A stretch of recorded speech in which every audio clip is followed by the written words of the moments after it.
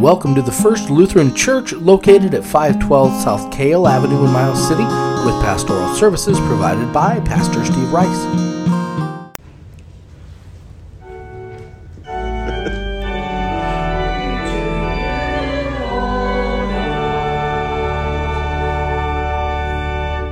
Jesus said, I still have many things to say to you, but you cannot bear them now.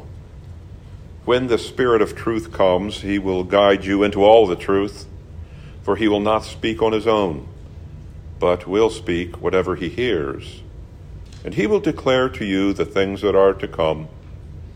He will glorify me, because he will take what is mine and declare it to you. All that the Father has is mine. For this reason I said that he will take what is mine and declare it to you. The Gospel of the Lord.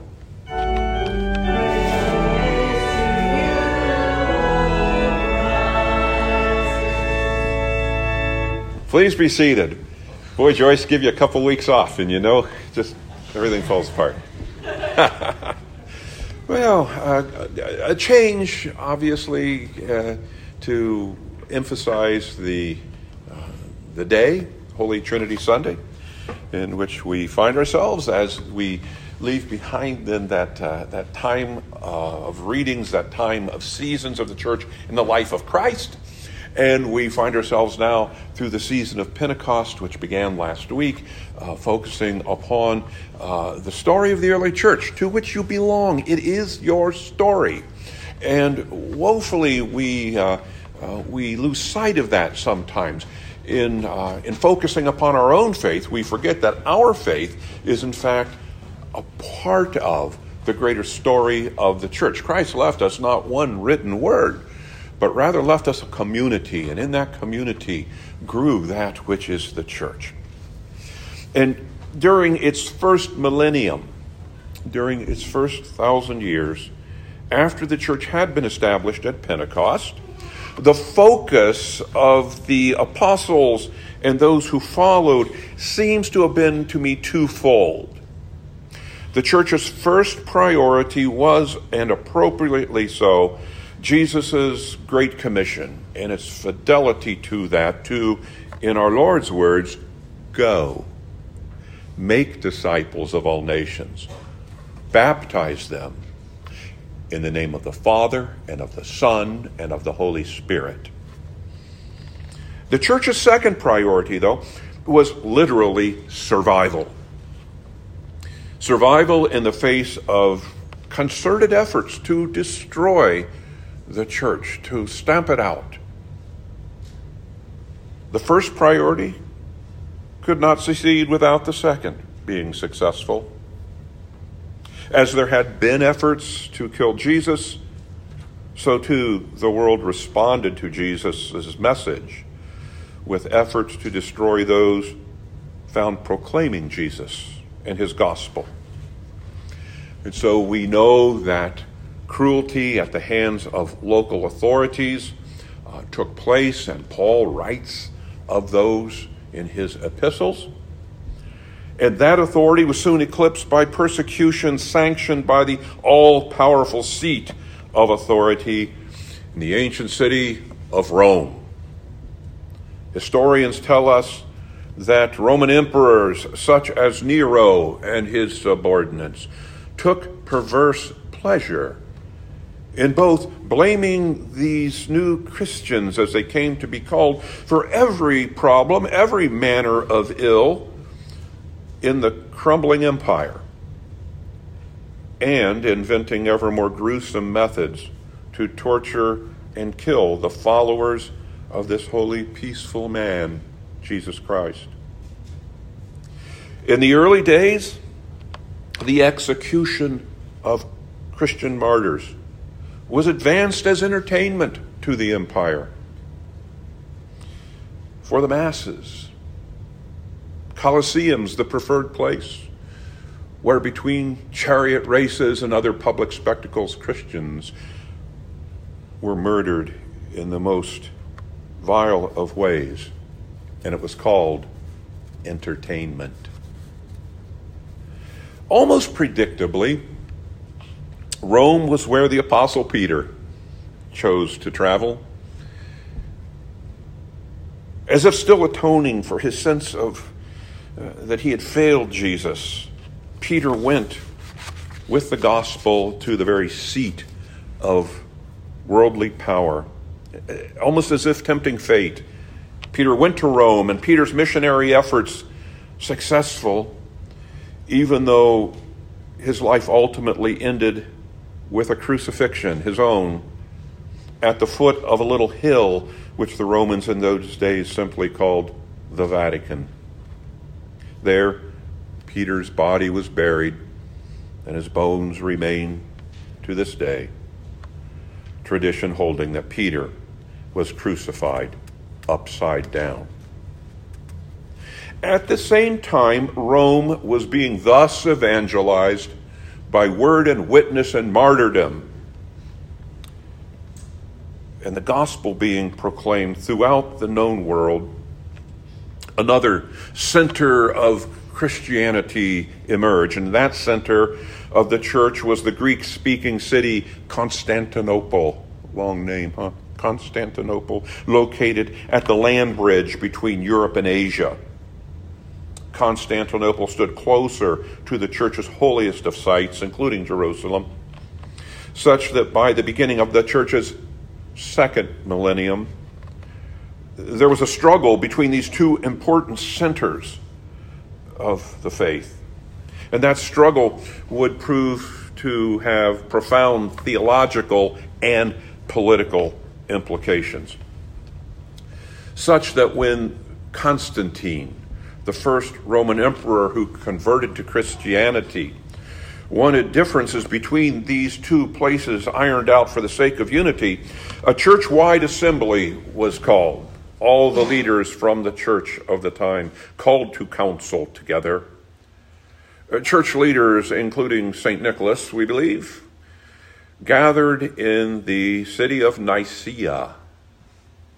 Among the council's important work was that of combating heresies that were creeping into the ever-widening circles of preaching of the gospel as the word was communicated and passed on, errors, both benign and intentional, crept into that which was being proclaimed. And chief among the problematic claims of that day being made was that Jesus was not one with the Father, but that in the words of one particular heresy, quote, there was a time when he was not, unquote, and therefore asserting that Jesus was subordinate to the Father. And so the Council of Nicaea produced the creed you all know, bears its name, the Nicene Creed. And in that creed is confessed that Jesus is of one being with the Father.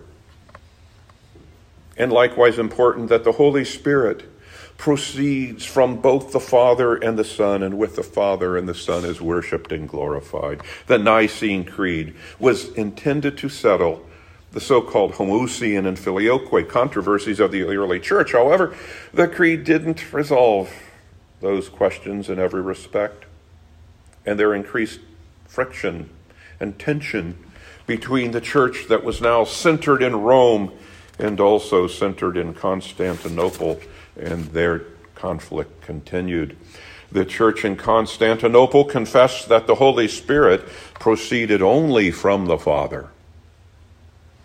And until the 4th century, when another effort at reconciliation was made again, this time not by a political leader, not Constantine, but rather by Athanasius, a deacon. And that effort produced what came to be known as the third great ecumenical creed of the church, the Athanasian Creed.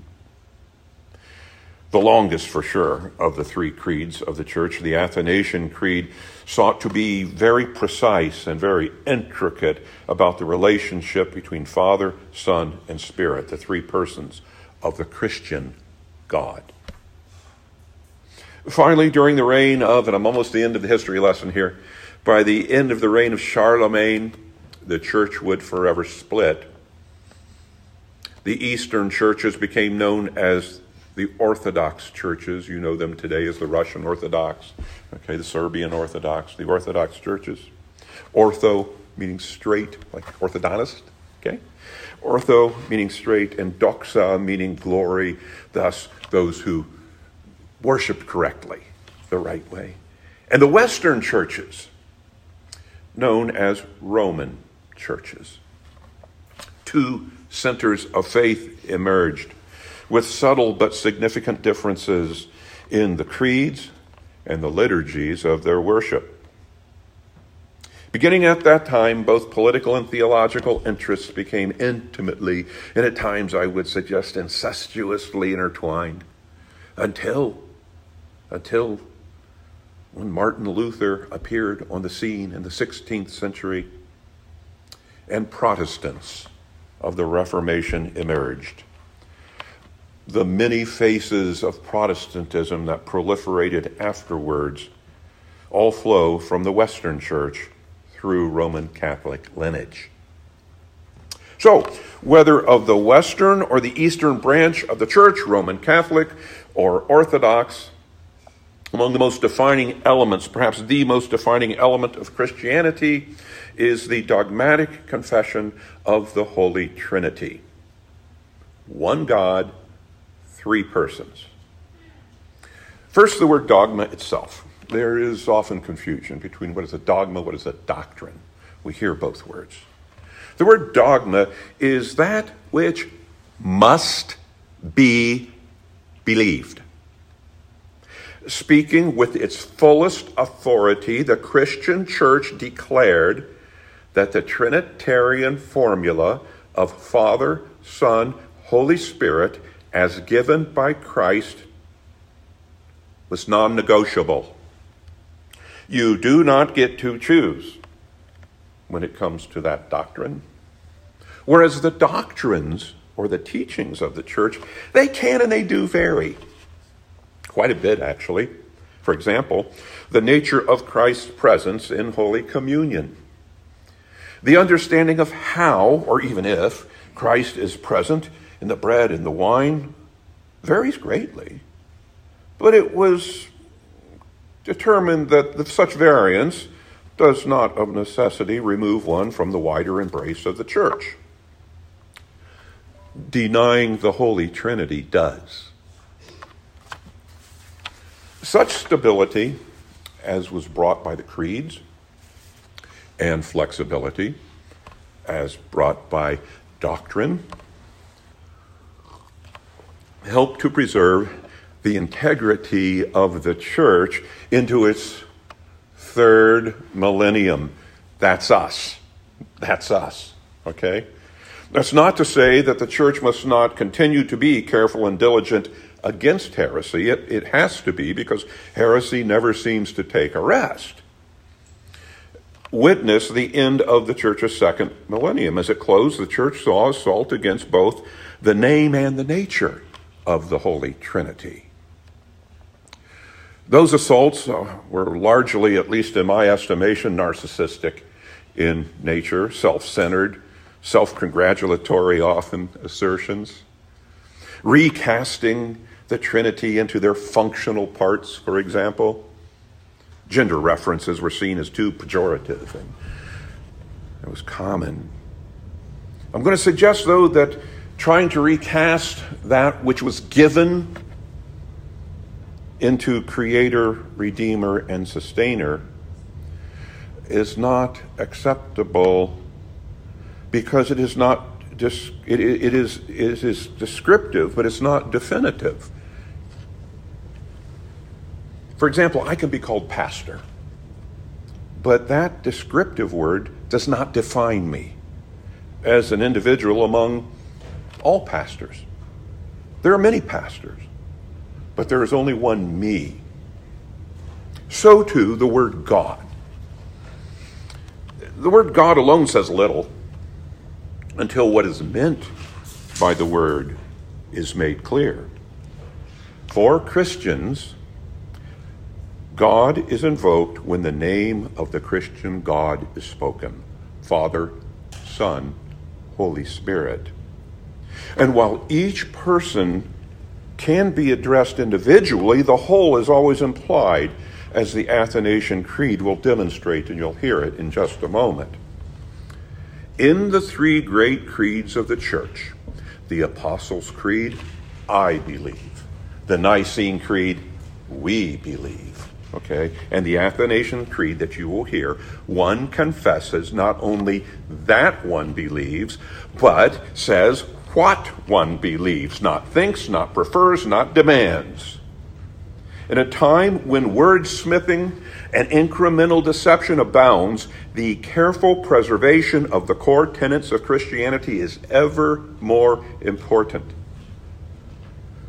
While language does change, and we acknowledge that, our language has changed, our hymnals have changed, our translations even of Holy Scripture have changed over time. While language does change and evolves, that evolution must not be for the purpose of incrementally destroying the substance of what has been given, what has been handed down and held inviolate into this third millennium of the church. And it has been done so at great cost, innumerable lives, much suffering.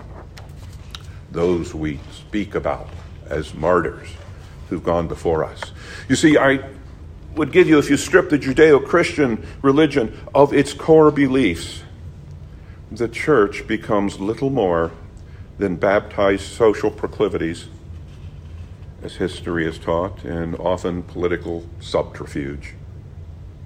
Picking what you want, ignoring what you don't, dismissing the rest based upon the ever-changing landscape of culture and self-interest, personal preference, and politics, I give you, is a surer path to destruction than the persecutions of ancient Rome. So it is imperative on this Holy Trinity Sunday that this congregation, that we as the people of God confess the faith of the church, the faith in which we baptize, in the words of its three ecumenical creeds, subordinate to Scripture, but above our preferences. Among the three, the Athanasian Creed is most eloquent in its description of the Christian God, Father, Son, Holy Spirit. In part, the three creeds define the church. Again, the creeds are subordinate only to Scripture. The Athanasian Creed that you will hear weaves together in poetic form what must be believed. So it was, so it is, and so it will be so long as the church shall last. And to that we say, Amen. Come, Lord Jesus. The Athanasian Creed. If you wish to follow it, it's on page 54.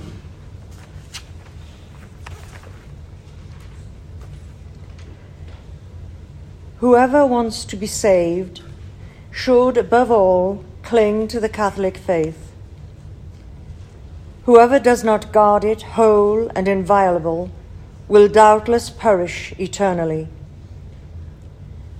Now this is the Catholic faith. We worship one God in Trinity, and the Trinity in unity, neither confusing the persons nor dividing the divine being. For the Father is one person, the Son is another, and the Spirit is still another. But the deity of the Father, Son, and Holy Spirit is one, equal in glory, co-eternal in majesty. What the Father is, the Son is, and so is the Holy Spirit. Uncreated is the Father, uncreated is the Son, uncreated is the Spirit. The Father is infinite, the Son is infinite, the Holy Spirit is infinite. Eternal is the Father, eternal is the Son, eternal is the Spirit. And yet there are not three eternal beings, but one who is eternal. As there are not three uncreated and unlimited beings, but one who is uncreated and unlimited. Almighty is the Father, almighty is the Son, almighty is the Spirit. And yet there are not three almighty beings, but one who is almighty. Thus, the Father is God, the Son is God, the Holy Spirit is God. And yet there are not three gods, but one God. Thus the Father is Lord, the Son is Lord, the Holy Spirit is Lord. And yet there are not three Lords, but one Lord. As Christian truth compels us to acknowledge each distinct person as God and Lord, so Catholic religion forbids us to say that there are three gods or lords. The Father was neither made, nor created, nor begotten. The Son was neither made nor created, but was alone begotten of the Father. And the Spirit was neither made nor created, but is proceeding from the Father and the Son. Thus, there is one Father, not three fathers, one Son, not three sons, one Holy Spirit, not three spirits. And in this Trinity, no one is before or after, greater or less than the other, but all three persons are in themselves co-eternal and co-equal. And so we must worship the Trinity in unity, and the one God in three persons. Whoever wants to be saved should think thus about the Trinity.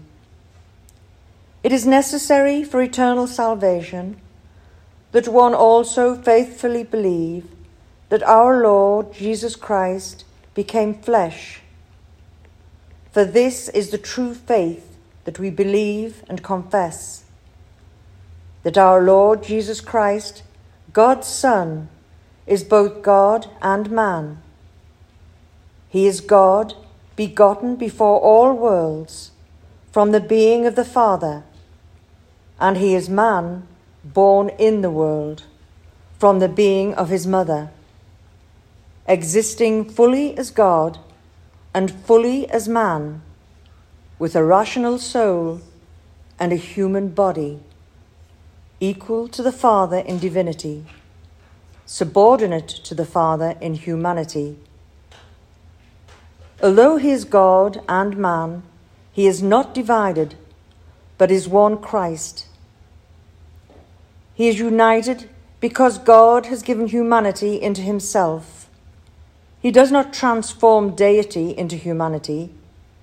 He is completely one in the unity of his person, without confusing his natures. For as the rational soul and body are one person, so the one Christ is God and man. He suffered death for our salvation. He descended into hell and rose again from the dead. He ascended into heaven and is seated at the right hand of the Father. He will come again to judge the living and the dead. At his coming, all people shall rise bodily to give an account of their own deeds. Those who have done good will enter eternal life. Those who have done evil will enter eternal fire. This is the Catholic faith. One cannot be saved without believing this firmly and faithfully. Amen.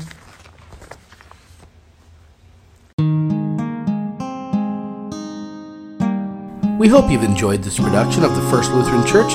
We welcome you to visit us in person at 512 Kale Avenue. You can also find us on Facebook at First Lutheran Church, Miles City, Montana, and email us at flc@midrivers.com.